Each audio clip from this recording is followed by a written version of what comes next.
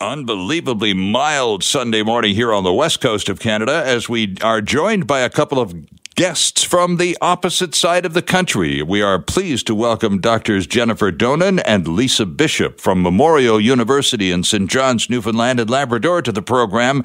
Jennifer and Lisa, good morning to you both and welcome. Good morning. Thanks for having us. Well, it's a pleasure to have you. I'm going to just quote one paragraph from your article, and this should hopefully set up a good conversation. I've been looking forward to this for several days. Many of us grew up in a society that prohibited the use of cannabis. Well, I think we all did. When cannabis was legalized in 2018, it was a major shift for most Canadians.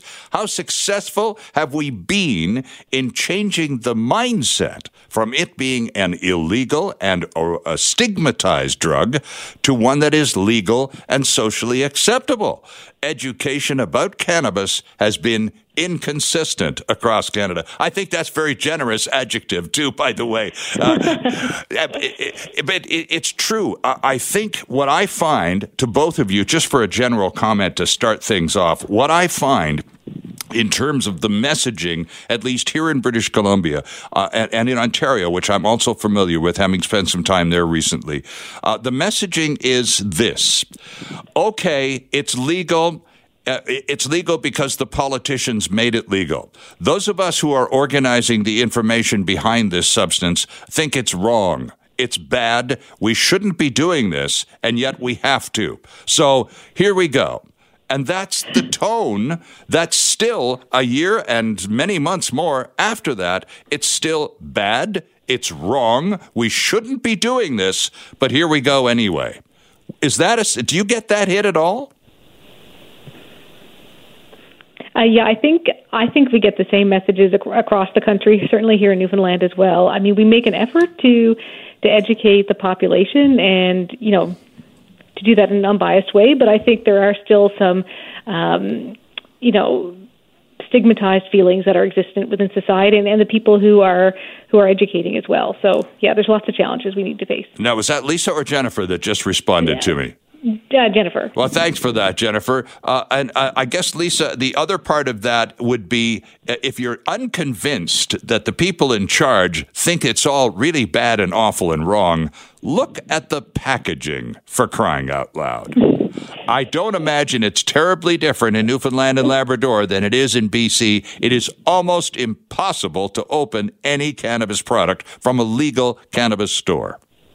Yes. And I mean, packaging is some of the issues that we've heard when we've been talking to people because, I mean, it's hard to open and there's a lot of wording and things that need to go on it. So in some ways it's good because you know what you're getting, you know what concentration you're getting and there's warnings on it. But yeah, I think there's some work that needs to be done in terms of what's the best way to package it so it's safe for everybody, but then it's not hard for people to open and use and wastage in the environment and those kinds of things. But Lisa, the rationale for all of this is, of course, it's the children. We're protecting the children of Canada from this horrible stuff, and we have to make it almost impossible for grown-ups to open. So, it's all about saving the kids here. So grown-ups deal with it.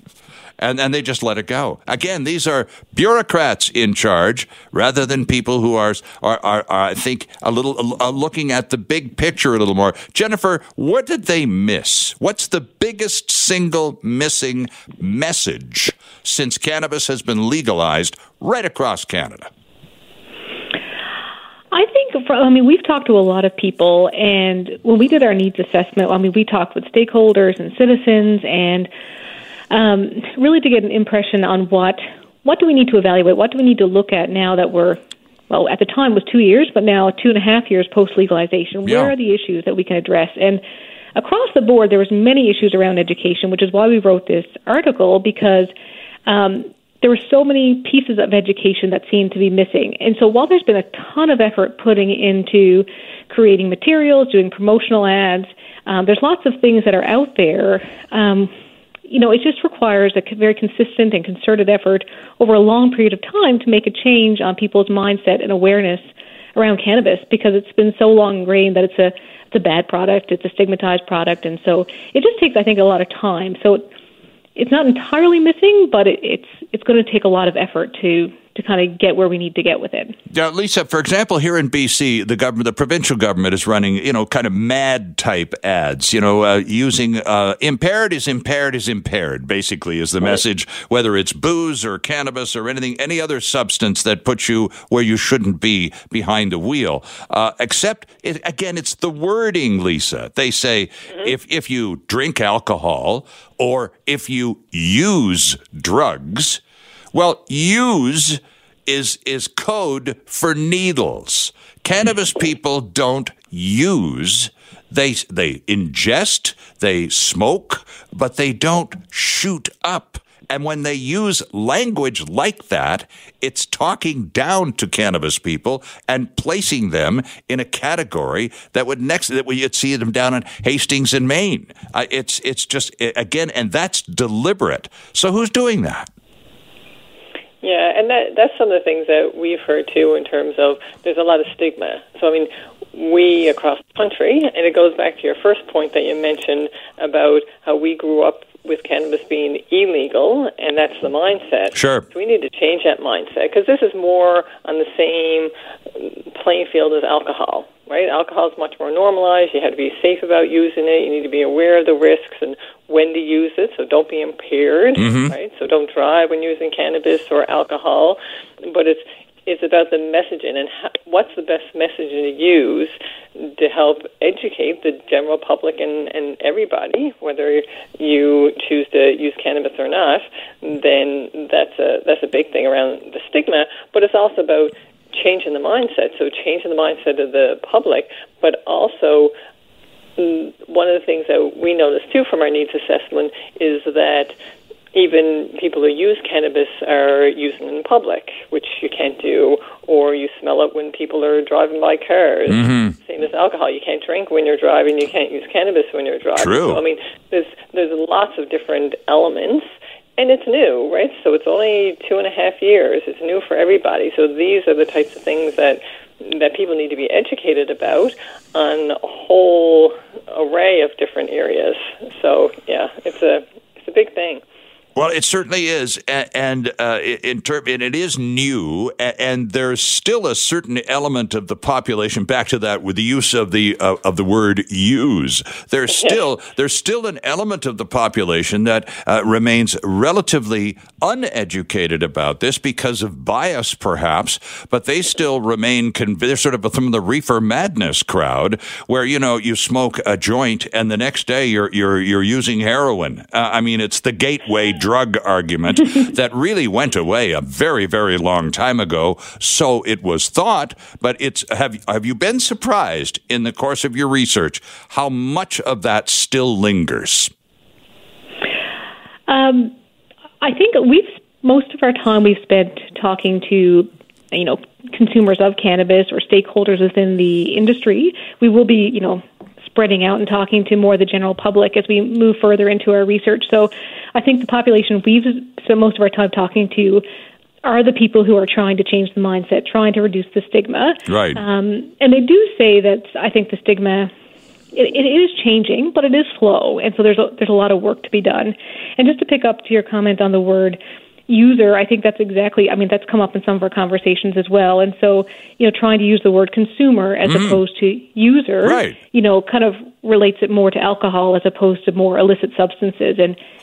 And that will be part of changing that mindset. And, we were using that language early on too, and it's things that we're learning as we're going along, ways to change the mindset and change that stigma. Right. And who is responsible for the information packaging?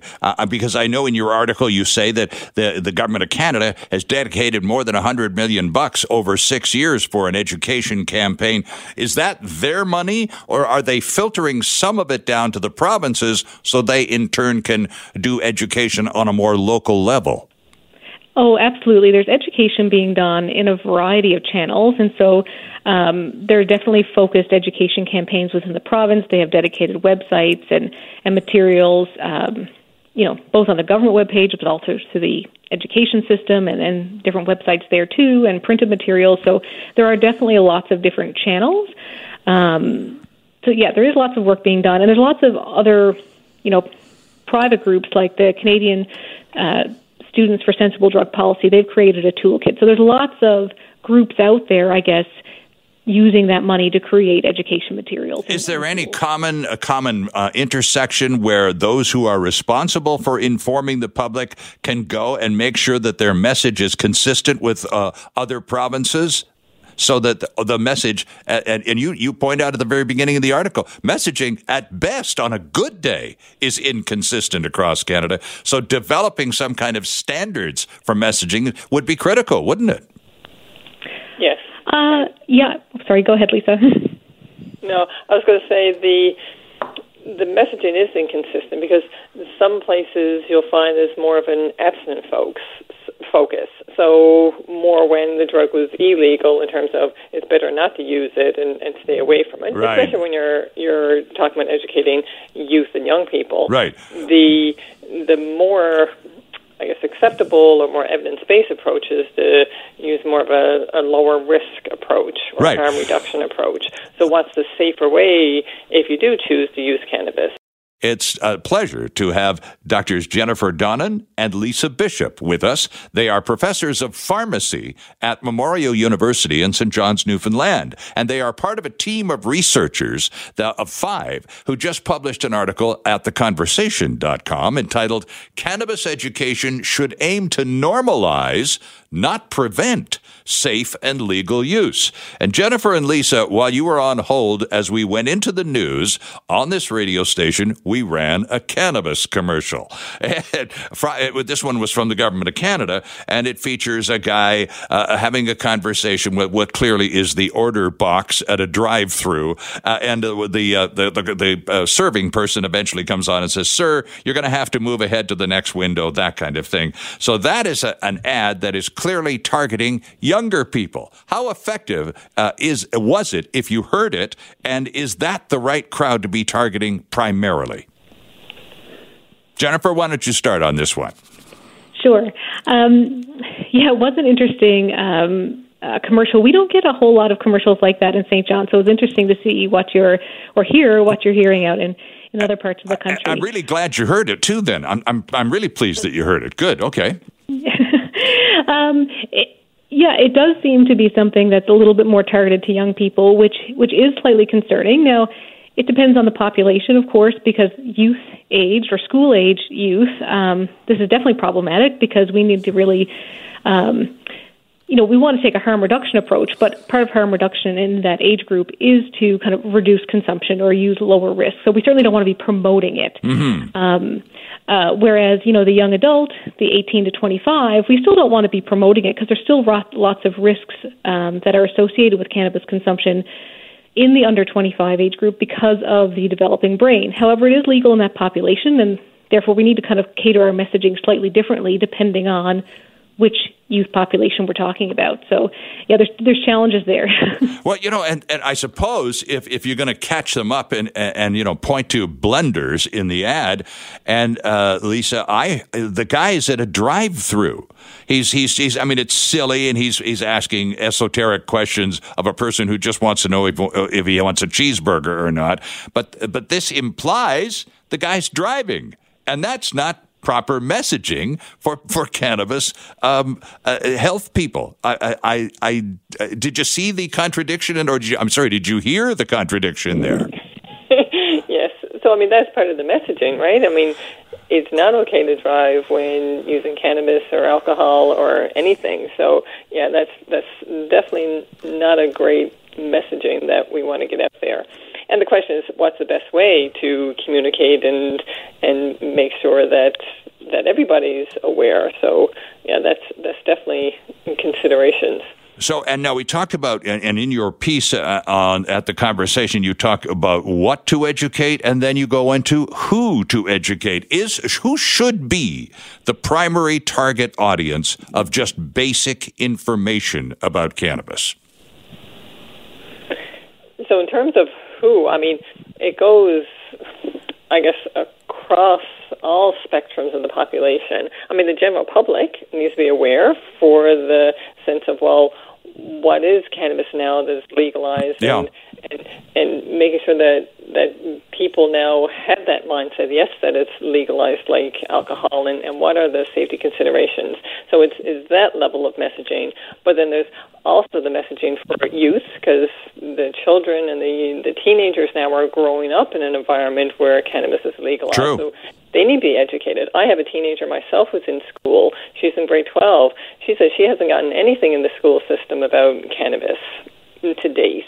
Now, there's been kind of pockets of information that we've been discovering as we've been doing some of our work Right. that's happening in the school system, but there's nothing consistent. So that's one of the concerns. But then it's also, we've heard that the educators, so the teachers aren't as comfortable talking about it because they've grown up where it's been illegal. So Sure. in order for them to be comfortable talking to their students, they need to be educated themselves. Then it's also parents, right? So what do parents need to have conversations with their children about?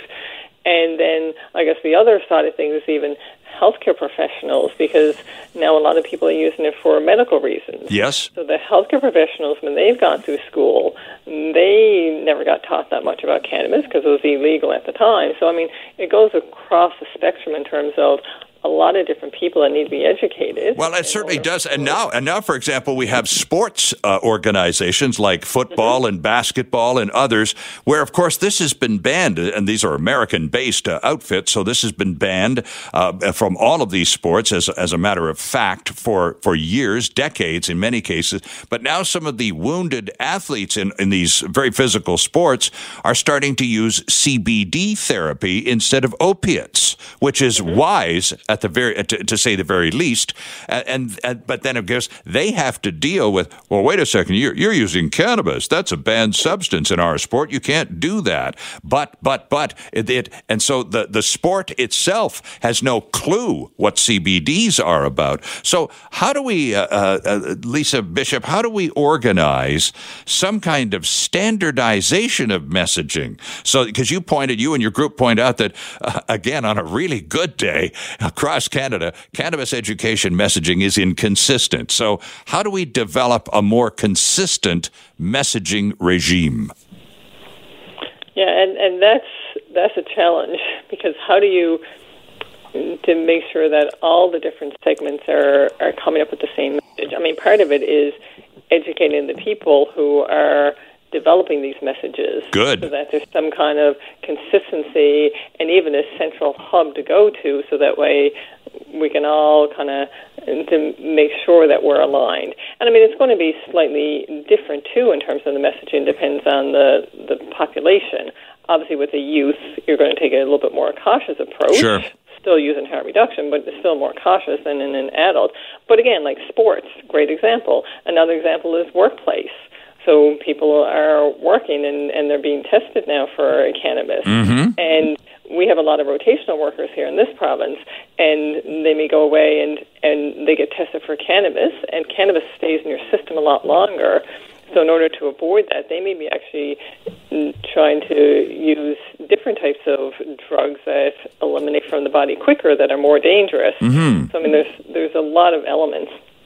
So back to your question about consistency, yeah. It is a challenge if everybody's doing things in silos, but really you almost need that central hub at least to be able to have those conversations and making sure the messaging is evidence-based and consistent and meets the needs of the population.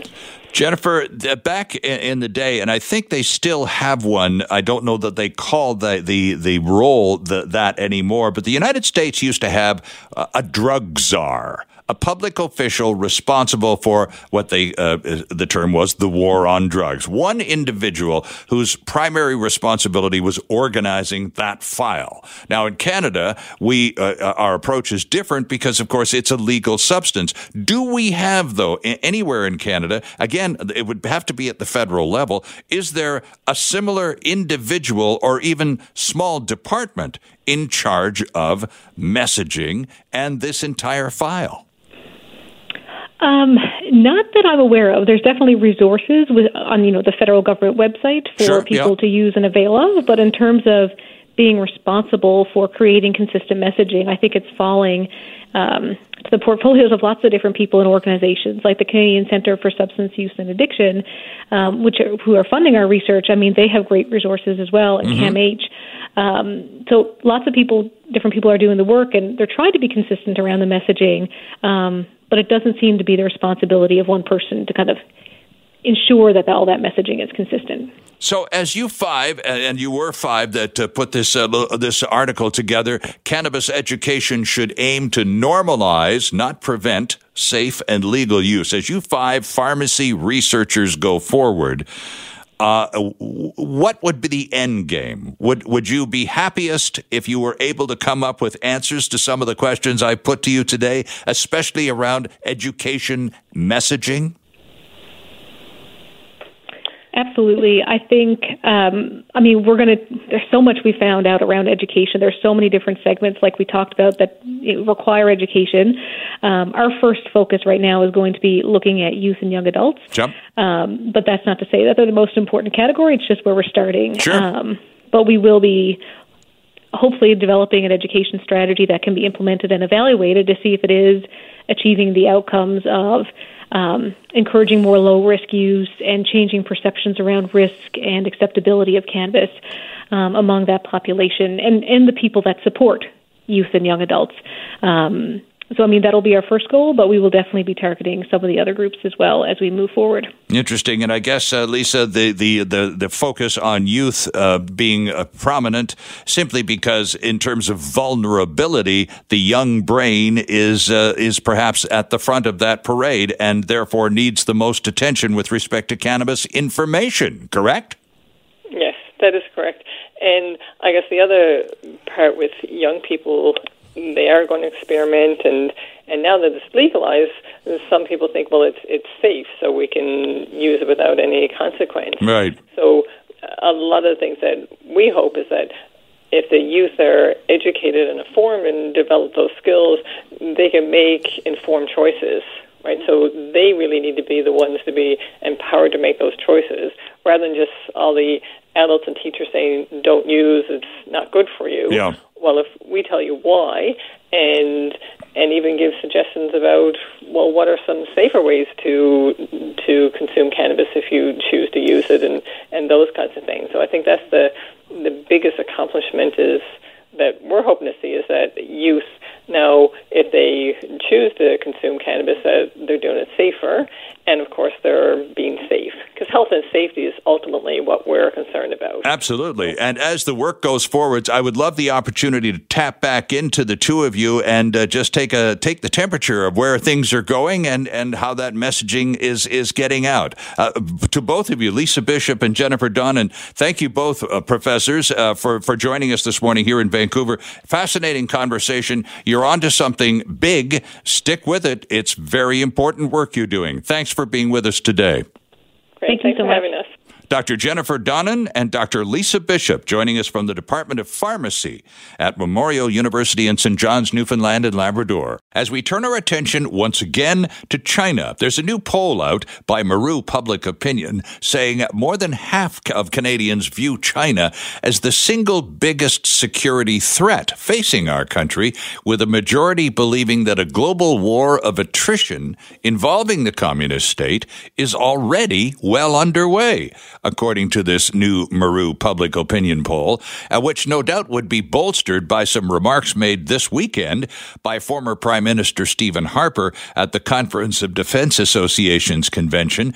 He said basically the West needs to be prepared for a more robust and aggressive China going forward in a world where the U.S. may not be so dominant on the international stage. Basically, the former Prime Minister Harper saying that there's a dynamic shift underway, and we better pay a lot more attention to it than we are, especially here in Canada. Here to follow up and comment on this is Charles Burton. A pleasure to welcome Mr. Burton back to the program. He is a senior fellow at the Macdonald Laurier Institute Centre for Advancing Canada's Interest Abroad. He is also a former counselor at the Canadian Embassy in Beijing. He knows whereof he speaks. Charles Burton joins us this morning from St. Catharines, Ontario. Mr. Burton, Charles, good morning and welcome back.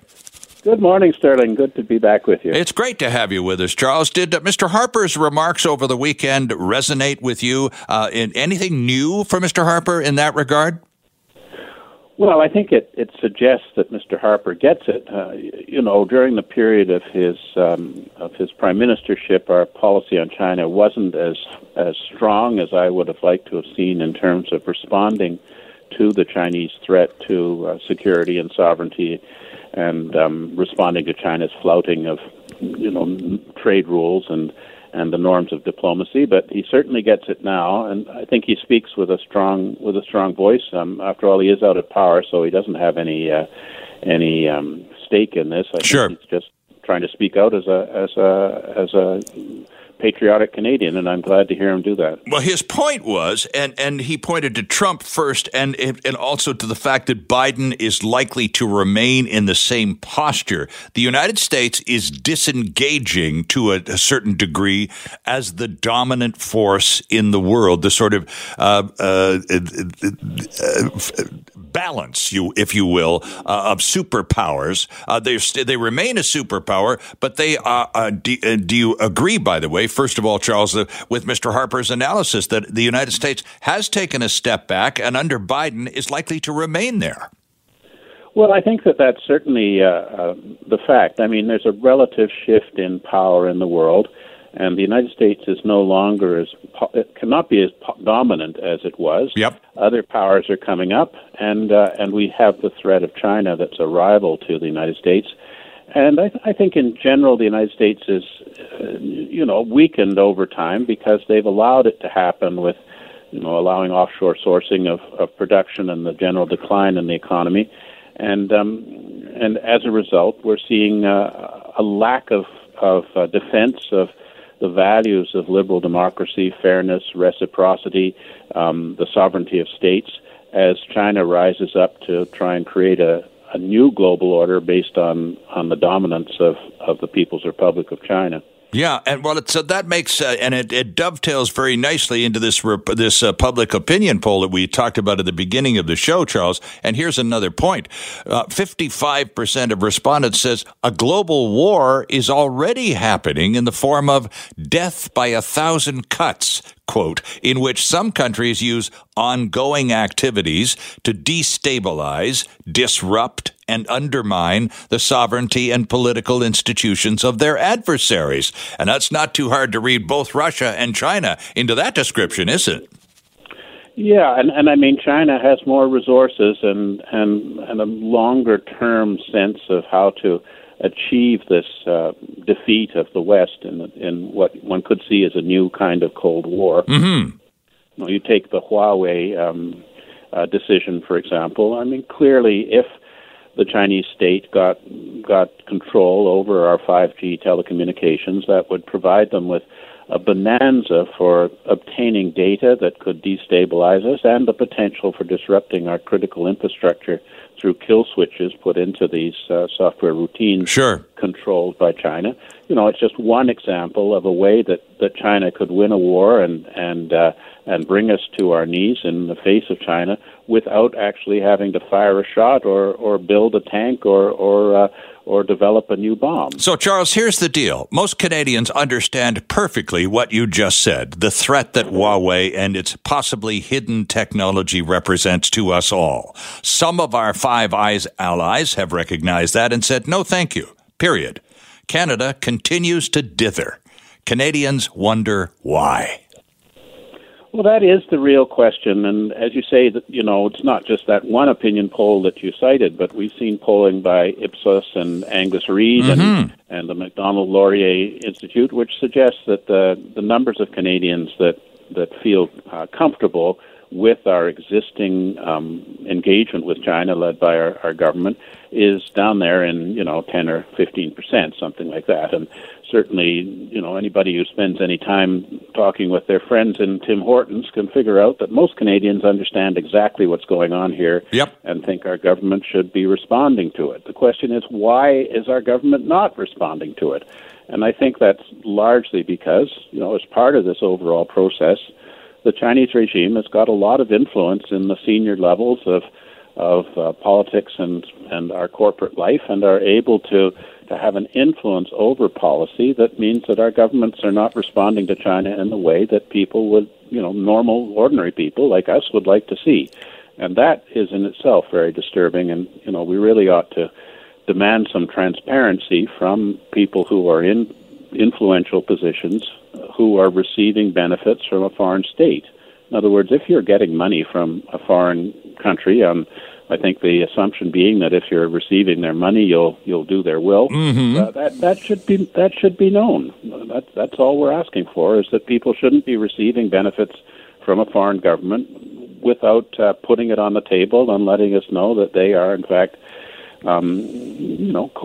potentially co-opted by what one of my friends in Britain, Charlie Parton, describes as life-changing amounts of money that go to officials who have, not opposed China's overall agenda in their country. Indeed. You were talking earlier about the overall agenda, including and being all at really endgame, really world dominance. And now, Mr. Harper, in his remarks the other day, Charles, said this has been on the table for a while. The game plan has been there for quite some time. What's happened, though, is since President Xi took over, the game plan has begun to be executed. So the plan, the formulation of the plan, it took some time and has always been there in terms of the will or the end game. But now it's becoming much more aggressive under Xi. Would you agree with Harper's analysis? Oh, I think so. I think that China developed a certain economic and power heft where they don't have to pretend anymore about their intentions. Mm-hmm. They kind of used to give you the idea that they would be coming into compliance with the existing post-war institutions like the UN and the WTO. They even signed the International Covenant on Civil and Political Rights in 1998, giving us the impression that they were going to become democratic with an independent judiciary and allowing for the rights of citizens and so on. It has become clear that was simply a means to deceive us so that we would remain passive as China gradually developed the basis for what they're doing now, which is, economic and diplomatic coercion. And that's where now we're at a stage where unless we start to respond vigorously right away, it could be game over for the existing global community based on those values of citizenship and democracy and national sovereignty. And we could be in a world where might makes right and we are all subordinate to the overall agenda of the Chinese Communist Party. Joined on the line from St. Catharines, Ontario by Charles Burton from the Macdonald Laurier Institute. We're talking China again this morning with Mr. Burton. And Charles, here's a quote from the executive at the Maru Public Opinion, the poll we've been talking about. And you, of course, are acknowledging many others, all of which essentially lean toward the same conclusion. But here's the boss over at Maru. Quote, the public, without the benefit of defense strategy and policy to review, have come to a conclusion themselves. And this is based on what they've seen, read, heard, or personally experienced. So no matter what governments do, no matter what diplomatic envoys convey, the public has reached a full decision that China is a significant risk to Canada's security. Close quote. We did that by ourselves, Charles. You and I have been talking about this for months. Canadians have been paying attention to this for months. It's impossible not to, especially with the two Michaels and that story going on. We have arrived at this conclusion by ourselves and find our government quite inadequate in the process. Well, I think that's the bottom line there. You've got it exactly. We don't understand why our government does not respond to what's going on with China, whether it's the genocide against the Uyghurs, its violation of Hong Kong and Hong Kong's commitment to democracy when we have so many Hong Kong Canadians.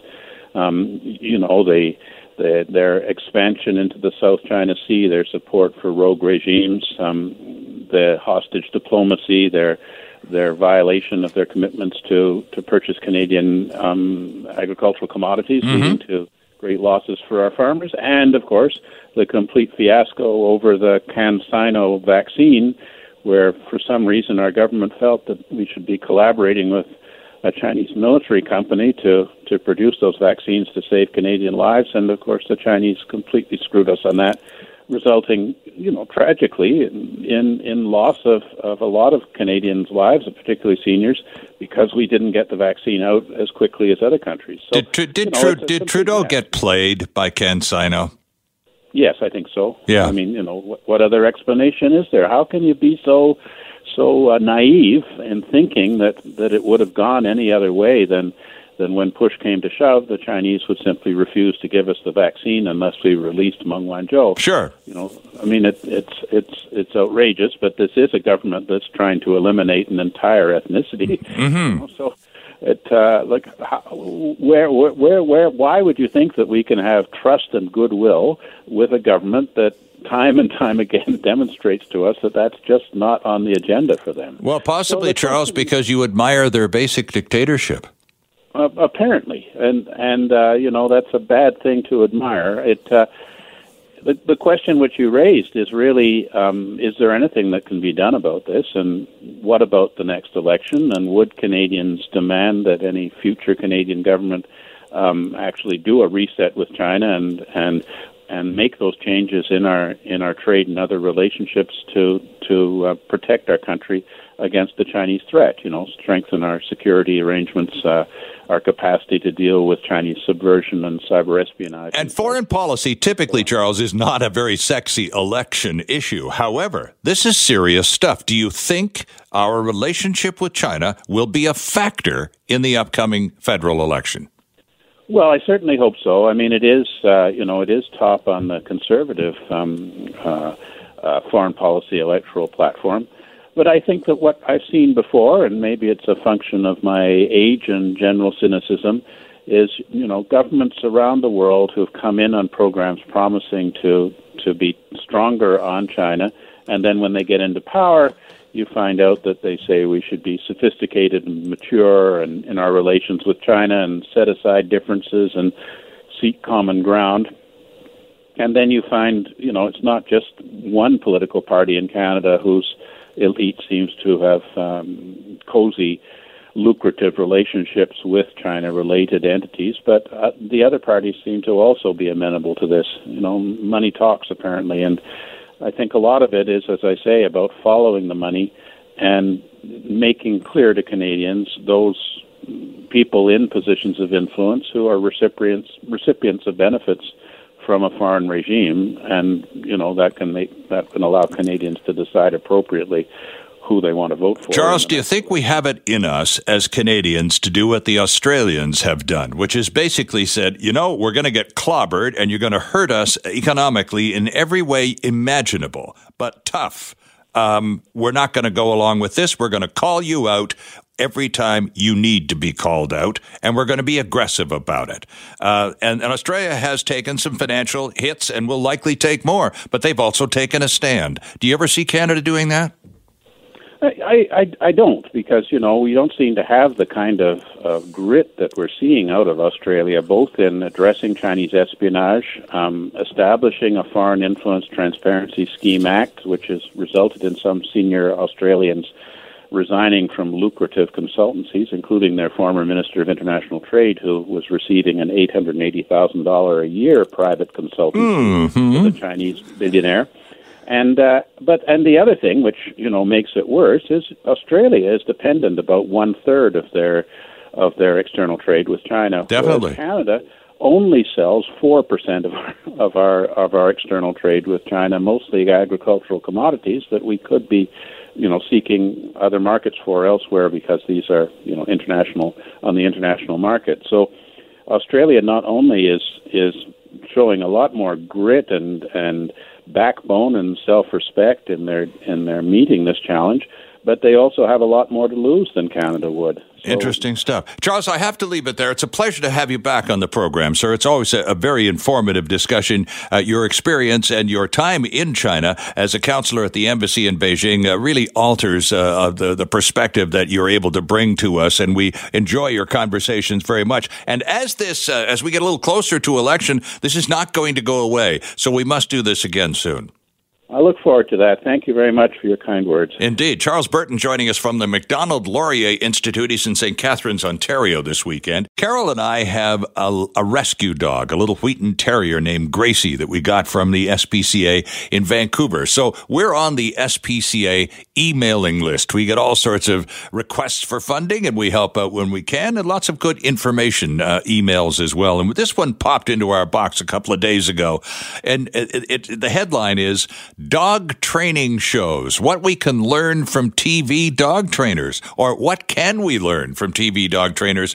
And they go on to say they have these shows have the power to influence how dog guardians, that would be you and I, view their behavior and what training methods they'll use to solve problem behaviors. But they go on to talk about some of the training methods that some of these TV shows use are wrong, they're poorly constructed, and some of the information contained in these shows is simply misinformation. It's wrong. So we thought, Andrew and I, putting this together for this weekend, thought, well, if some of the pros on TV are getting it wrong, let's find a pro who knows what they're talking about so we can talk about how to do it right. And we're just delighted this morning to welcome Valerie Berry to the program. Valerie is with Dog Partners here in North Vancouver and is here to talk about, well, giving our pets the right instructions. Valerie Berry, good morning and welcome to the show.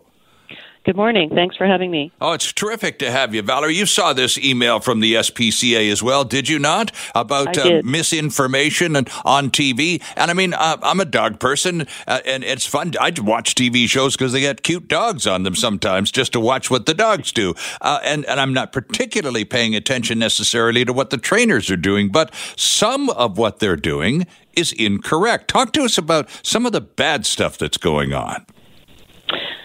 Well, basically, they're using, outdated information, talking about dogs as though they were part of our pack. And we really would like people to focus more on using positive reinforcement, which is the modern science-based methods we've been using for quite a while. Every time we see a show like this, it just kind of brings us backwards a little bit and gives us some information that's not really appropriate. It's not very humane. It doesn't allow dogs a lot of choice. It's not an easy thing, for people to have to understand the difference between, because dog training is an unregulated industry. Sure. So, it would be nice if the information that gets out there, especially on a TV show, which people are quite drawn to, is correct and humane and helpful. And, there's lots of really good dog trainers out there that follow the science and keep their education up to date. Sure. So, Valerie, one of the things that came up in the press release from the SPCA, and I've since started to pay attention to it, is when you're watching these doggy training shows, watch the body language of the animals in the show, because they're not all keen and on their tippy toes ready to perform. Some of them look afraid. Some of them look uncomfortable, to say the very least. And you don't notice that because, of course, the focus of the show typically is the star, who's the trainer, not the dog.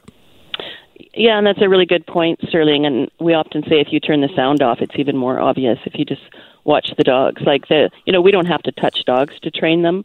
If they're really worried, we can train them at whatever distance makes them the most comfortable. Okay. We set them up so they're really comfortable, and frankly, it should be fun for everybody. It doesn't really matter if your problem is a serious problem or if you have a young puppy you're training. It should be fun for the dog, too.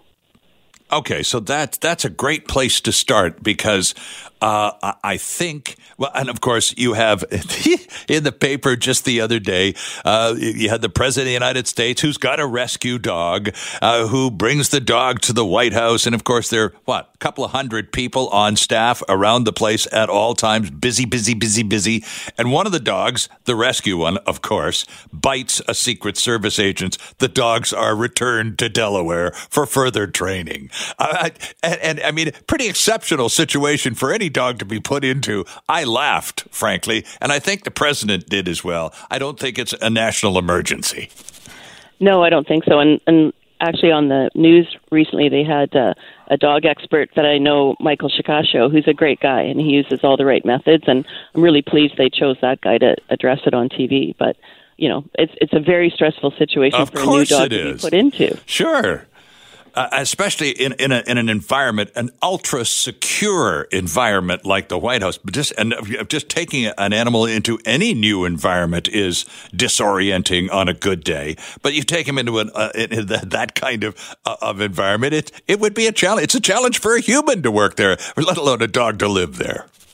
I'm sure. When there's probably not a lot of fun going on with the dog introducing to everybody, it's pretty exciting and pretty stressful. So let's talk about training methods that are positive and good. For example, a lot of the TV shows they use the reward system is not paramount. There's a lot of verbiage going on. So let's talk about the most effective training methods. The ones, because you say a lot of these TV shows are using outdated methods. So let's talk about what's effective and what's going on now that works, Valerie. Well, what we try and do is set the dog up for success. So if I'm trying to teach a dog something, let's say it's just a simple sit, I'm going to use something that motivates the dog. And that's one thing people seem to lose sight of, is the learner gets to decide the motivation. So if my dog's motivated by a piece of roast beef, then that's what I'm going to use to help my dog learn how to sit. And I'm going to reward them, and I'm going to make sure that I can get the behavior to happen easily. It's easy for them to perform it. It's easy for me to see it clearly, mark it, treat it, repeat it. So the dog's getting fed something or played with or affection or something that it really enjoys to have the behavior take place. You know, if I'm teaching a dog who's fearful to be less afraid of something, right, I'm again going to use something that they really enjoy and want to do. And sometimes that's something like distance or the ability to have choice and not be pinned down or held in place with a rope or someone's hands. Mm-hmm. Dogs are motivated by food. They respond enormously to food. Not necessarily just roast beef either. They really do respond to food. And so when you're training, regardless of the age or of the puppy or dog, really small food rewards are often the most effective method, yes? Yeah, they are. I mean, they're considered what's called a primary reinforcer. So food is necessary for survival. So that's the number one reason why it's a really important reinforcer for a lot of animals. Okay. So let's talk about two different categories of dogs, Valerie, this morning. Talk about puppies, because as you well know, being a professional dog training person yourself, over the past year, and it's now officially a year, many of us, to the delight of our friends at the SPCA, have decided a furry companion would really help get us through this COVID nonsense, and hundreds, if not thousands, of critters have been adopted here in BC and right across the country. So we're talking to a lot of new or newer dog owners these days, Valerie. And let's talk about people who have chosen to go the puppy route, which is the most challenging, frankly. Yeah, puppies aren't easy. I'm sure lots of people don't really realize that until they have one. But we've had lots and lots of puppy classes, and we've been working with lots and lots of puppies. So, you know, it's nice to see people deciding to adopt a dog through COVID. There's no question. Sure. So it's important to get your dog out there and do some socializing at the speed of your dog, so you're not sort of flooding them, but watching your dog. And again, using that primary reinforcer, lots of great little food treats in the presence of things that are scary or potentially scary works really well with puppies. Find a really good dog trainer. Animal Kind trainers have lots of available trainers, and take a puppy class if you can find one. How much is a puppy class, and how many should you take to just sort of, because it's a two-way street, or you don't drop the dog off and come back an hour later. The dog and the human take the class together. It's a dual learning process. How much does that cost, and how many basic classes should a person count on taking just to kind of get on the same page with you and that little pup? Well, my classes are 6 sessions. I've seen some that are 4, some that are 5, some that are 6. And I would say there's a range of prices depending on where you live in your area. Right. In my area, I charge $250 for a set of 6 classes. And, you know, the classes are a lot about teaching the human, frankly, a lot more than teaching the dog. I agree. And we have there's so many things we need to tell puppy owners. So I have a lot of supporting documentation that goes along with it. So we have you in class and demonstrate some things for you, and then we send you home with a lot of things to read, and we do a lot of, backup support with email, and my puppy's biting this and chewing this, and what do I do now? So, and everybody's circumstances are different. If you live in a condo with an elevator or a house with a backyard, so everybody has a little bit different challenges with their puppy than the next person. And so let's assume that there's a 6 element puppy course to go through. Classes, about an hour each, and at the end of which you should have a dog that is at least your friend and willing to listen to what you want your dog to do. Well, that's always our sort of primary focus, is to help people get their dogs focused on them, responding to them, coming when they're called. And at the end of an hour, frankly, an hour is a long time for a puppy. Yes, it is. If I had my druthers, it would be a 10-minute class, because that's about as long as they can do it. That's right. Nobody wants that. But the humans need to take a few more notes.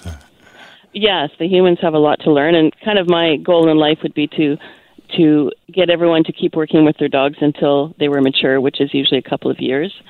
So we always say, it's just 2 easy years, it'll be great. And they're like, oh, my goodness, 2 years. Yeah. But it's a commitment. There's no question about it. And especially as people have found, the commitment is certainly worthwhile. If you're willing to put out the effort, what you get back in return is just quite life-altering. I need to take a break here, Valerie. Dogpartners.ca. One word, dogpartners.ca, friends, is Valerie's website. And we're talking to Valerie Barry, dog trainer from North Vancouver. And our guest joining us is Tamara Dewar, who is an associate lawyer with Lindsay Kenny, LLP, here to talk to us about some changes to the Divorce Act, which many Canadians don't understand, just happened on the 1st of March. Tamara Dewar, good morning and welcome to the program. Good morning, Sterling. It's a pleasure to be on your show. Yes, there are some important changes in the Divorce Act that's going to impact many families, including many people listening today. And so we need to delve into some of the legal and practical impacts these changes will have on families. Okay, and this now is the Federal Divorce Act, Tamara, because there are actually 2 sets of divorce laws, isn't there? There's a Federal Divorce Act, and then each province has its own version, don't they? That's correct. That's correct, Sterling. So these changes, though, go right across Canada. This is the Federal Divorce Act, right? It's the Federal Divorce Act, yes, and it will impact families across Canada. But the nice thing about this new Divorce Act is it aligns very nicely with what we have in British Columbia called the Family Law Act. Okay. So some of the changes in the terminology comport to what we have in the Family Law Act, which will make it, we hope will make it easier to be enforceable in British Columbia and less dispute about the interpretation of this new act. But we shall see. We shall see the impact. The Family Law Act, those changes came down in 2013 here in BC. And in that time, Tamara, I recall a lot of the changes had to do with changing the language. Correct. That's right, Sterling. We went to more modern terms, and we got away from custody and some of the more arcane and archaic terminology. Is that what the changes to the new changes are about? Are they updating language, Tamara, or is there more substance to it? There is more substance, and that's actually a good question, because when you first look at these changes, there's a lot of changes in terminology and procedure, but there are some very significant changes that are coming in regards to family violence and in increasing protection of children. So the focus is on the best interests of the children, which it used to be before, but now we have clearer guidelines for the courts to use when addressing these issues. And Tamara, regrettably, 1 year into this pandemic and all of the lockdowns and all of the confinements and restrictions and negatives that have been piled on us over the last year, sadly, has resulted in a significant uptick of domestic violence. And I wonder if some of these changes introduced a few days ago are in some way a reflection of what's happened here in the last year. What's really unfortunate is if you look at Statistics Canada, if you look at the increase in divorce and the increase in family violence, that is certainly a consideration. Now, remember, this act actually came into play during COVID, and they put it on hold for a period of time. Okay. But I have no doubt that it's not only the increase in family violence, but our recognition of family violence. People are more open to talking about it. Mm-hmm. It used to be quite difficult to get a partner, male or female, to open up about it. And then with this new act, the new Federal Divorce Act, there's a recognition of the impact that it has on children. So in real-life example, I've had many cases where the spouse, male or female, is being abused, but the abuser has never put a hand on the kids. Now, would that be family violence towards the children with this new Federal Divorce Act? Yes, we can look at those factors, because I think, and I have to give a lot of credit to the judges and the lawyers that work on this day to day. They ask for these changes. Mm-hmm. They recognize the nuances of family violence. But now we're really starting to see the impact of family violence has on children. Just witnessing family violence, being around a difficult situation, this has a very long-term effect on children, and I think the new Federal Divorce Act is hoping to reflect the changes that we have in society and have better, clearer guidelines for the courts to take into consideration to protect children. Well, and that specific case that you outlined where the parent strikes and abuses physically the other parent and never touches the child. Well, the child sees all of this, and so the child might as well have been smacked too in terms of psychological impact. That's correct. I mean, if you look at it that way, they've done a number of studies and reports, and the impact on the children can be devastating because they witness this family violence. Yeah. Right? But here's another thing that we have to consider. Sometimes family violence doesn't always just include physical abuse. Now, we understand that it could include physical, sexual abuse, or things of that nature. Mm-hmm. But another thing we need to look at is this new act will take into consideration threats, and it even addresses specific examples, for instance, threats to harm a child, right, or damage property. And I have had cases like this where, there's a young child and the abusive spouse is threatening to kill a family pet. It's very traumatic on children. And sure. I think we're recognizing the impact that this is having. So, yeah, there are important aspects to the Divorce Act that have come in. And I think the key thing for us to look at is what were the 4 objectives for bringing in this amendment. And the 4 are, first, promoting children's best interests. That's key. Okay.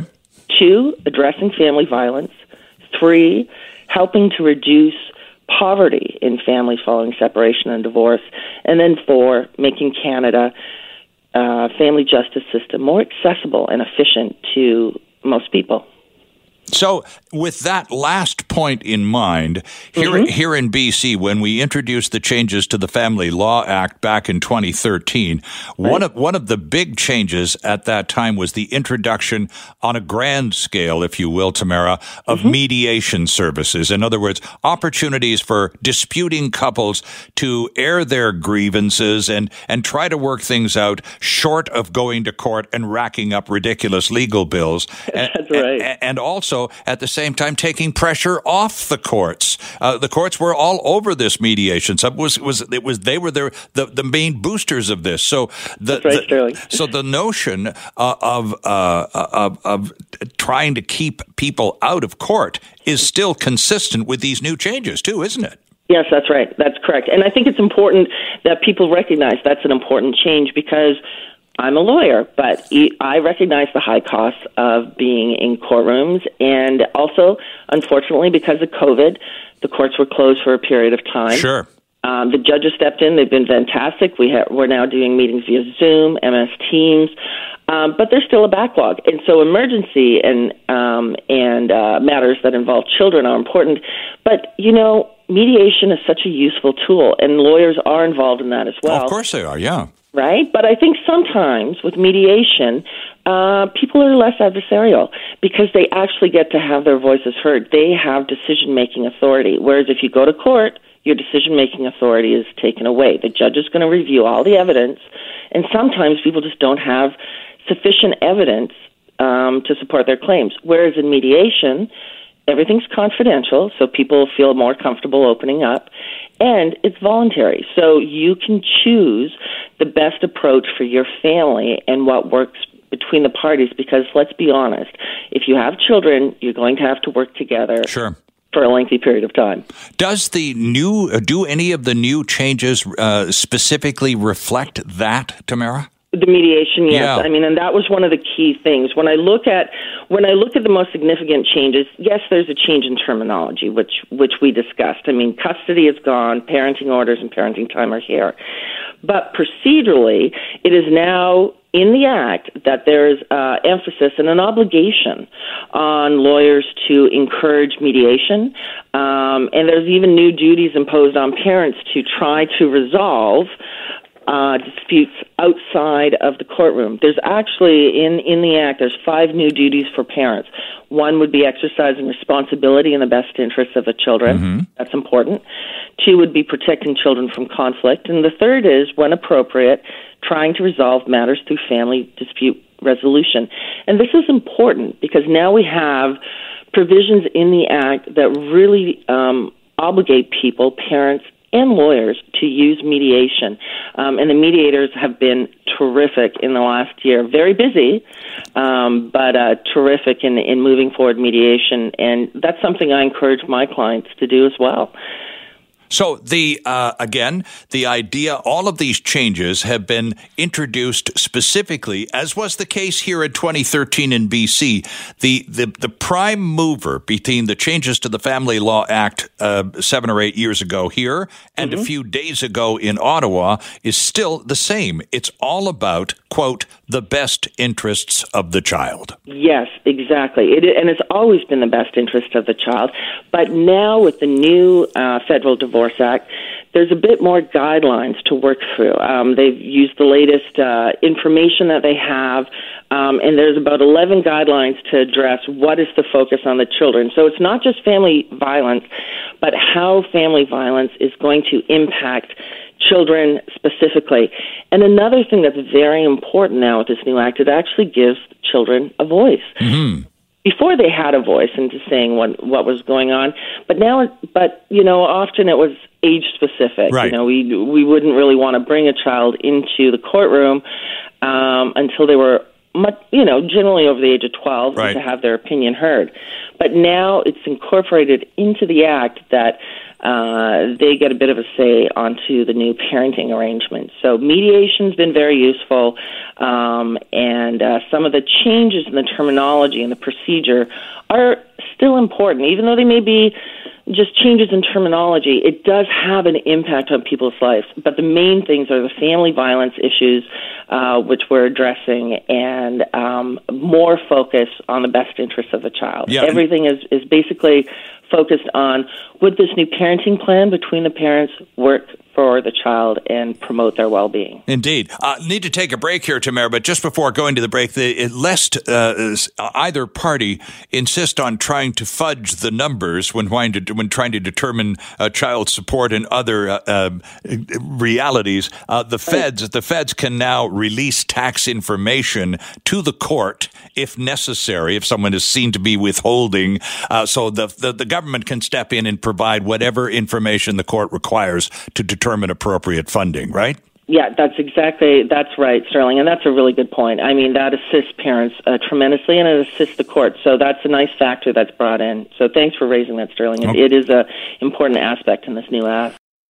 Tamara Dewar is a lawyer with Lindsay Kenny, LLP, and we're talking family law this morning, changes to the Divorce Act that kicked in from Ottawa on the 1st of March, and a phenomenon, Tamara, that we were warned about by one of your colleagues, Angela Thiel, a few months ago, actually towards the beginning of this pandemic, COVID divorce. And you Google that, just Google that phrase, and you get pages and pages, basically with headlines, and I did actually just Google it, and so you've got divorces have increased during the coronavirus. Divorce rates on the rise as a result of COVID-19, and on and on. Divorce rates skyrocket amid COVID-19. So is it basically the old cliche, too much of even a good thing is still too much? I completely agree, Sterling. I mean, I think people have been in lockdown for so long that if there was problems before in the relationship, it's now exacerbated, Sure. or people are just locked down and not able to enjoy their life. I mean, Angela Thiel is a very highly experienced and well-respected lawyer, and she noticed this trend in COVID-19, or we'll call them COVID divorces. Yeah. And like you said, you've Googled it, and it's true. It's increased. We've looked at about a 30% increase in divorces. And I do think that it's because people are locked inside with their spouse, and there's not many outlets to get rid of stress, and we have to have compassion for people. This has been a tremendously stressful period of time, and we note that divorces increase in time of negative life experiences, or things of this nature, like a pandemic. So, significant increase. Family lawyers are very busy right now with what we call the COVID divorces. It's a thing, and it's happening. Is part of it, Tamara, simply the fact that, as you just said, we've been, it's pretty locked down, under pretty tight quarters and closed conditions for a prolonged period of time. Every person needs a little space. Exactly. I agree with you, Sterling. And if we don't have that, if you take away that all-important, terribly important personal space, then oh boy, you're looking for trouble. Exactly. And as we discussed previously, it could be there was already cracks in the relationship. True, yeah. So now you're stuck with this person for 24/7. You can't go out with your friends. You can't go to a sporting event. And the obligation of childcare is huge. Sure. Because remember when the schools closed, people were scrambling to find care, which often they could not. So I think that even if there wasn't cracks in the relationship before, the stress of being locked in with your spouse during this very difficult time, financially, emotionally, socially, is having an impact on people's relationships. And I'm sure this resonates with some of the listeners today. Sure. How much of it, though? Clearly, if you're in that kind of tightly locked in situation day after day after day, it begins to wear and so on. But how many of these cases, Tamara, are surprises? It's not a mutual, this thing isn't going anywhere, we might as well just let go and move on. It's, I'm out of here. What? Wait a second. What? That person, what do you tell that person who's sitting across the desk from you, working a box of Kleenex like never before, going, wait a second, what just happened? Sterling, that's a new phenomenon we're seeing in the last few months. People are coming and saying, I was completely surprised. I know we were going through a hard time. My spouse lost their job, but we were working through it. This came as a complete surprise. Yeah. And I have to say, in real life experience, I've just had 2 in the last month that the divorce came as a complete surprise to them. And it's not like the people were burying their heads in the sand. Mm-hmm. It's just that there's been so much pressure and everyone's trying to struggle through this pandemic. Some people are just saying, you know what, I'm done. And it's very difficult for the spouse that is taken by surprise to have to reconcile this. Like, how did this happen? Sure. I do wrong, And then there's, and quite frankly, half the time they didn't do anything wrong. Mm-hmm. But, it's the situation. It's this lockdown situation. It's the stress that everyone's under. And some people say, I'm ready to walk from it. And others are saying, well, maybe we can work through it. But that's not always the case. Yeah. And of course, then there's the matter of the practical realities. Okay, what now? Where do I live? What do I do with the kids? We have to, what? Right. Again, the shock, I guess, more than anything else, it's just a complete head-to-toe shock. Right. No, I agree, Sterling. And it's something that I haven't seen that frequently before, because generally when someone comes into my office wants to discuss a separation, it's been brewing for a period of time. Mm-hmm. Not so much recently. I think maybe it's some people have reached their breaking point. They've been under lockdown for a period of time. They're under a lot of pressure, and they just said, I'm done. And truly, literally have walked out the door. I know. And so, in addition to these COVID divorces we're talking about, now there's the element of surprise, which is very hard on people, particularly when you've been together. And what I've been seeing frequently is long-term relationships that are breaking down. Indeed. 30-plus years. Breaking down from the stress of COVID-19 and all the changes that have been going on. And there's a surprise element. So I agree with you. It's there. COVID-19 divorces are there. And the surprise element, someone coming out of the blue, unexpectedly saying, I want a divorce, is increasing as well. Tamara, how do people get a hold of you? You're such a reasonable-sounding human being on the radio, and I'm in just a pickle of a mess, and I'd love to talk to that woman. How do people get a hold of you? They can certainly call me anytime. I work at Lindsay Kenny, and I do family law, and I'm also the head of the Wills and Estates litigation. So death and divorce seems to be my focus, but you can go to the Lindsay Kenny website, Tamara Dewar, or give me a call, 778-289-9550. I'm happy to help you. Wonderful appearance, Tamara. Great to have you on the program today. We will do this again, guaranteed. Thanks very much. Sterling, such a pleasure to speak with you, and thanks for your very insightful questions. I hope that's been a big help to people listening today. Yeah, it sure has. Tamara Dewar from Lindsay Kenny, LLP. That's where you go if you want to track her down. Brian Minter is joining us as we turn the corner with the clocks almost at spring. It's time to get gardening. And Brian has this brief introduction to terms for new gardeners, conveniently, in this weekend's edition of the Vancouver Sun and many other newspapers across Canada. I got mine from the Windsor Star in Ontario. Brian Minter, welcome back. It's great to have you on the program again. Good morning. Hello, Sterling. It's wonderful to talk to you. I really enjoy our time together. That's absolutely amazing. And, Sterling, the one thing that has really happened across our country as we have this isolation and staying at home more, it's improving our home, improving the inside, the outside, but mostly the gardening, where people want to have a better environment. And it's very interesting that, what the perception is of what people are doing. Number one, according to research, is people want to have more color around them. They just want to put in more color to improve the look. Yep. And number two was putting, and that's annuals and perennials, but number two, surprisingly, was a lot of the new flowering shrubs. More beautiful hydrangeas, and Sterling, today there's so many new varieties that repeat bloom and keep blooming for a longer period of time. And then finally, it was the food gardening. A little bit of sustainable food security, being able to grow things you really love. So those are the top three. And you wanted to talk a little bit this morning, I think, about number two, where we have all these beautiful shrubs about to burst into bloom in our garden over the next 8 months. And a lot of folks are out there with the pruning shears. That's right. We're going to clean up the garden, and we take off all the blooms. Oh, I see. Because now we've been doing a little pruning around our house, as a matter of fact, lately. Okay, Carol's been doing most of the pruning around our house. I understand that. But it's being pointed out to me that there are new buds about to pop, and so pruning typically is something that's done at the end of the growing season. But is it still okay in the spring, Brian? Yeah, to some degree, and this is where we have to be so careful. And it breaks my heart to see so many people planting wonderful new plants.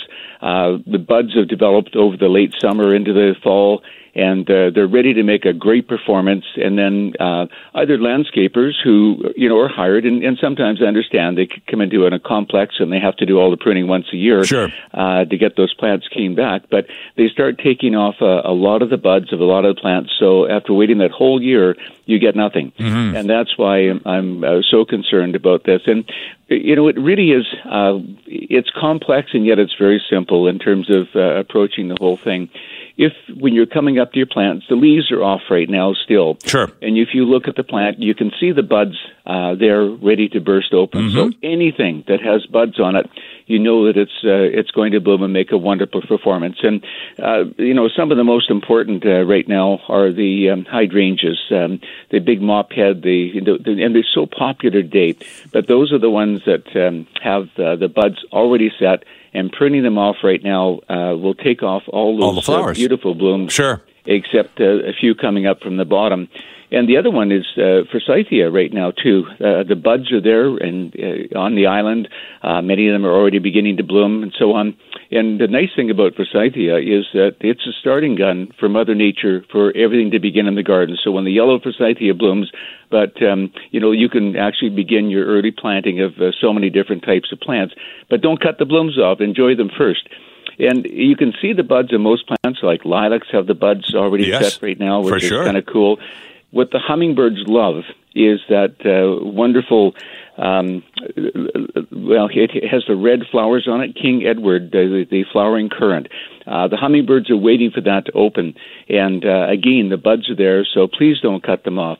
And a very simple rule, if I can see the buds right now, I'm just going to leave it alone. And the time to prune, as soon as the flowers have completely finished and the new growth begins, that's when you prune. So prune after flowering is probably one of the best rules we can possibly give for virtually all plants in the garden. But the big thing is, if you can see the buds, back off. Okay. That's right. Otherwise, it's going to be a pretty barren area of your garden because you just took away all the flower potential from that plant.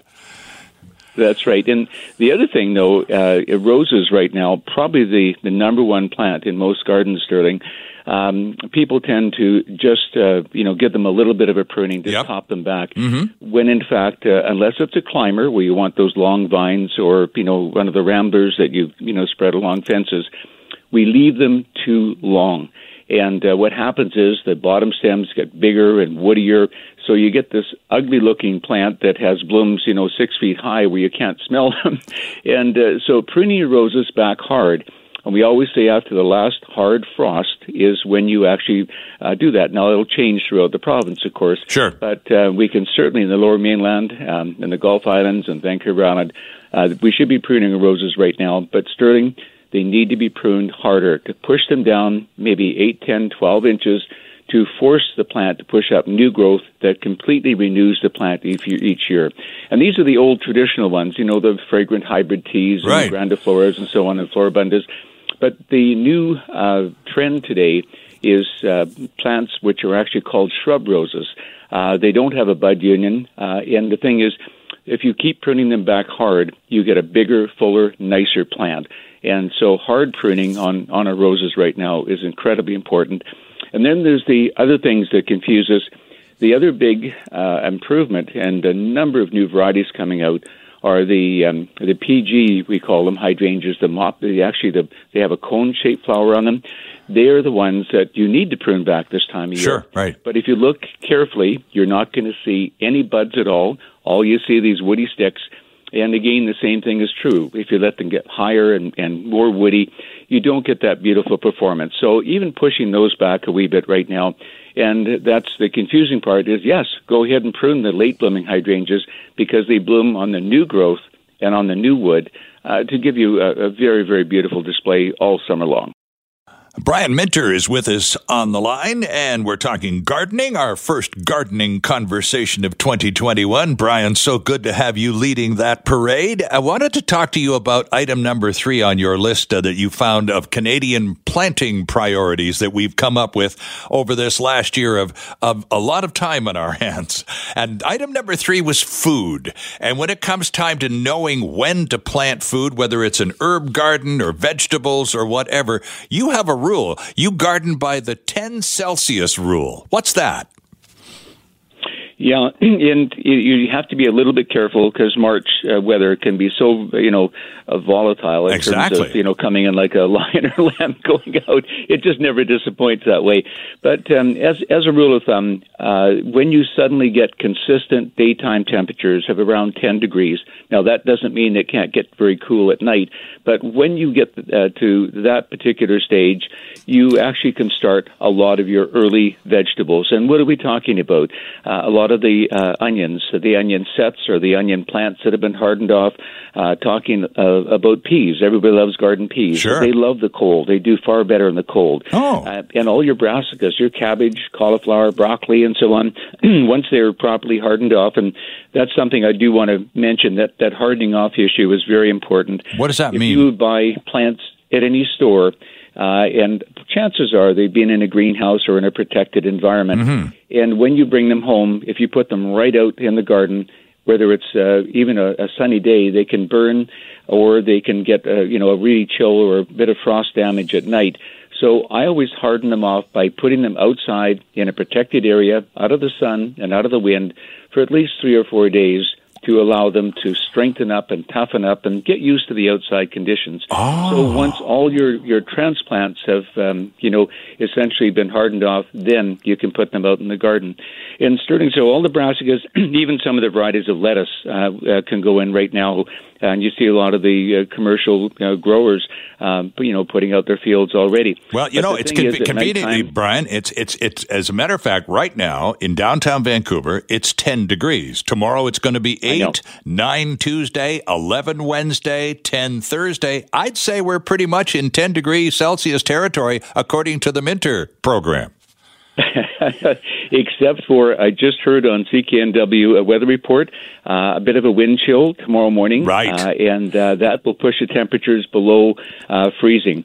And that's why it's okay to do this, but you need to have a little bit of protection at night. And, basically Canada-wide, the go-to is the Remakoth or floating row cover. So at night, nice during the daytime, but we're going to get a frost. Just put your floating row cover over top of your plants, and while we're still getting that frosty time, it'll protect them enough that they're going to be okay. Okay. So that's really the thing. And in terms of herbs, you mentioned brilliant, because herbs are so popular right now. You bet. Just adding so much value to your foods. There are 2 types of herbs, essentially, that can go in the garden right now. All the hardy, biennial, and perennial herbs. What are we talking about here? All the marjoram, oregano, chives, parsley. We planted parsley yesterday, Brian. We did. We went to the gardening store, got some bedding plants, and actually put some parsley in yesterday. Wonderful. And, we miss that garnish on all our foods. But the thing is, those are the ones that will actually take the cold with no problems whatsoever. Okay. But a lot of our more tender plants, basil, the number one herb that everybody loves to have, that's really won't take any cold. Still too cold, right? Really, it's almost June before that can go out. Okay. So it's determining what are the hardy herbs that'll take a frost and what are the more tender ones. So we just basically hold off on those, and that's really the key. But Sterling, also, the small fruit. Having fresh strawberries in your garden right now is very important. And everybody's planting asparagus to get those wonderful spears coming up in your garden, and raspberries. When you're choosing a lot of those plants, a lot of folks don't realize that the main season or June-bearing varieties are the ones that won't produce until next year. If you'd like to have food this year, plant your every-bearing types, and even though they'll take a little while to get established, over the summertime, they will produce lots of good food this year. And things like rhubarb, which is a perennial that comes back year after year, that too should go in. So you're planning sort of a longer term. The other thing that people are anxious to get going, and I always hear the ads on CKNW, Save on Foods in June, talks about these first nugget potatoes fresh out of our farming fields. Right, yes. If you're going to plant potatoes, plant the early varieties. The early Warba, for example, is that first one, or Norland. People just grab potatoes and put them in, and not realizing that there's early, mid-season, and late. So we do the early ones only this time of year, and a couple of little things, put them in raised beds or mound up when you're actually putting potatoes in. They don't like to go flat. They want to be, up in the air, but 8 or 10 degrees, so plant them very shallow in mounds. That will get you a bit. And remember, to prevent scabbing, that kind of messes up your potato. No manures, absolutely no manures, and no lime where you're planting potatoes to make sure they come up just the way you'd like to have them. So the early potatoes can go in right now. Thank you very much. They can. Okay. Absolutely. And people, that seems the demand for potatoes right now, right across the entire province, is just overwhelming. Some of the suppliers can't keep up. Not saying there's going to be a shortage, but my advice to you is if you see potatoes wherever you shop in a garden place, I would probably pick them up right now because, as with a lot of things, a lot of vegetables, there's a good supply of seed and no problem at all. And that brings up a very good point, Sterling. Many people love to start all their plants from seed as opposed to transplants. And remember, there is about a 3 to 4 week differential. So if you're planting seeds in the garden right now, make sure the soil is warm enough for them to germinate, and only plant your cold early ones, like peas, for example, where beans you need to wait till we get those 10-degree nighttime temperatures, which is really until the middle or latter part of May. So choose wisely. Our seed catalogs that we have, and we have some very good companies in British Columbia like West Coast Seeds, their catalog is a garden guide giving you the timing that you need. Because when we're talking about gardening, timing is so very important. And better to be a little bit too late rather than too early, because you'll make sure that you get good germination. But there is that differential. If you want to put transplants out, you saved yourself 3 to 4 weeks. 3 to 4 weeks, yeah. Timing. And yeah, for a lot of us, that's really important. Sure it is. Brian, final question to you. I think I know what the answer is, because I think it's in the same category as basil, but it's way too early for tomatoes right now, isn't it? Yeah, and what concerns me is a lot of folks, especially our wonderful new gardeners, are not aware of that, and they see them in a garden store, and they'll pick them up and plant them, and of course the potatoes need those 10-degree nighttime temperatures for them to do well. But the confusing part is you'll see them in stores because a lot of people have small greenhouses, yes, or cold frames that they can get that earlier start. But going outside in the type of weather we would have in March and early April, way too early for tomatoes. So a little bit of patience there is so very important, and peppers and cucumbers as well. What's the website, Brian? You have you're such a resource. Where can people go to find out more about the way you think about gardening? It's mintergardening.com. All right. Brian Minter, the first of what I hope, sir, will be a few conversations about fun in the backyard and digging and getting dirty in the summertime. Thanks so much, Brian. We appreciate it. We'll talk again soon. Thank you. My pleasure. There's Brian Minter, gardening expert extraordinaire. Well, it's a great moment we have here to talk to Justin Paquin about a brand new Van Gogh exhibit coming to Vancouver in just a very few days. Justin, good morning. Welcome to the show. It's a pleasure to have you on board. You're talking to a big fan of Vincent Van Gogh. Oh, that's great to hear, and thank you for having me. It's a pleasure. We're very excited to be bringing the exhibition to Vancouver. Well, tell us more about it. As I understand it, there's going to be 25,000 square feet of space at the Vancouver Convention Centre dedicated to Mr. Van Gogh. Take it from there, Justin, please. Yes, 25,000 square feet. As a matter of fact, even in the past few weeks, we've been trying to expand that to be even larger. But, inside of the convention center, you're going to have over 200 of Van Gogh's famous art pieces projected on screens and on the floor all around you. Okay. You're going to be walking inside of the paintings, inside of the images. It's going to be a completely immersive experience. Unlike perhaps, and I've been to the Van Gogh Museum in Amsterdam, which is also a deeply soulful experience, at least it was for me. But there you are walking around looking at works of art along with, dozens of other people. And it's a classic format. The picture is on the wall, well lit, you're comfortable, and that's that. You experience and you have the luxury of taking whatever amount of time you need. This is different, though, because the actual piece of work, whether it's Starry Night or wherever, probably still in the Van Gogh Museum in Amsterdam, but Justin, you've recreated it to the point where the viewer becomes part of the picture. Yes, the creators, Annabelle and Julien, are incredible creators. They're from France, and this is their show, which we're very privileged to bring to Canada. And when you walk inside of this space, it's so incredible to describe, because it's unlike anything anyone will have seen before. Mm-hmm. The very walls and the floor are the artwork, and so you get to experience it in your own unique way. Right. With members of your either your family or whomever you come with, and it's quite wonderful. Now. I'm assuming this, because this opens in just a very few days, that the construction, for lack of a better word, Justin, is already well underway. The exhibit is being set up as we speak.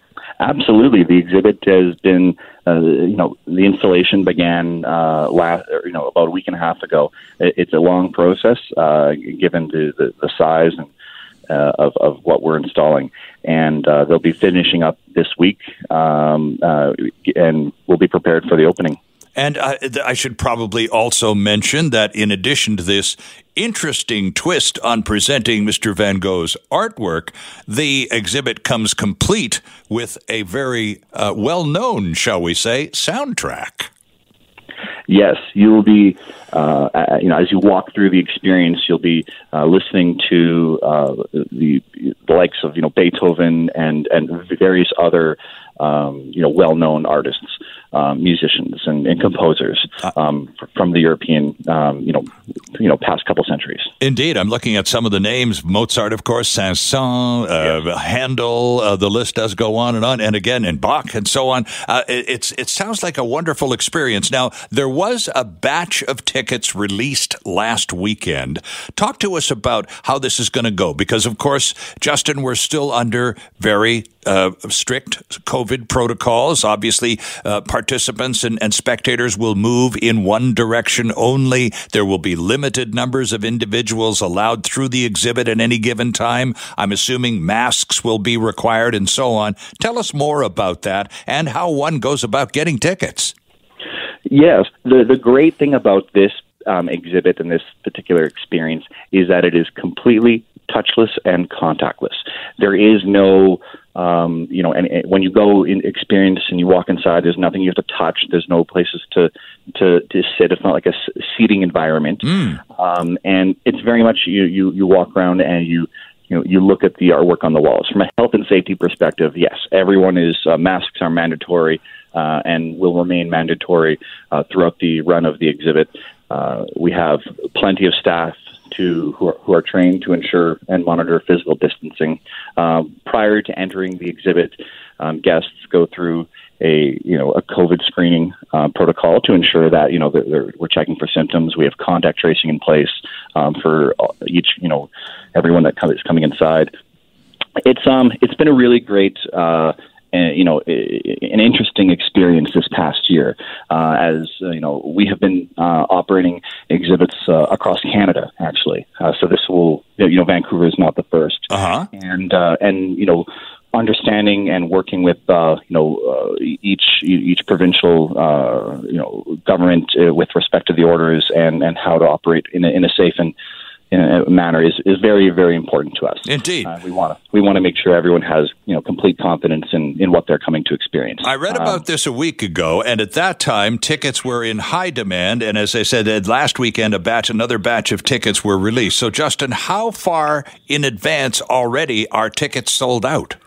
Tickets are sold out for all of March, all of April, most of May. If you're looking to get a ticket for this, for Imagine Van Gogh, I would highly recommend going to the website and looking to see which tickets are left and making a purchase sooner than later. Okay, because this ends on June 11th, so we should know there is definitely an ending to it all. It's in June 11th. So if you're already booked for the month of March and the month of April and halfway through May, it gives our listeners a chance this morning, Justin, to appreciate how incredibly popular this is and what a huge hit it's going to be in just a few days when you open on Friday. So where do they go to get some tickets for themselves? You can go to imagine-vangogh.com. All right. To purchase tickets and receive more information on the exhibition. I would highly encourage it. It's going to be an incredible experience, kind of a one-in-a-lifetime opportunity for Vancouver. Well, you're talking to a fan here, Justin, so I'm a pushover for this one. Thanks so much for telling us about it. And we wish you considerable success with this, and I suspect you're going to enjoy it as well.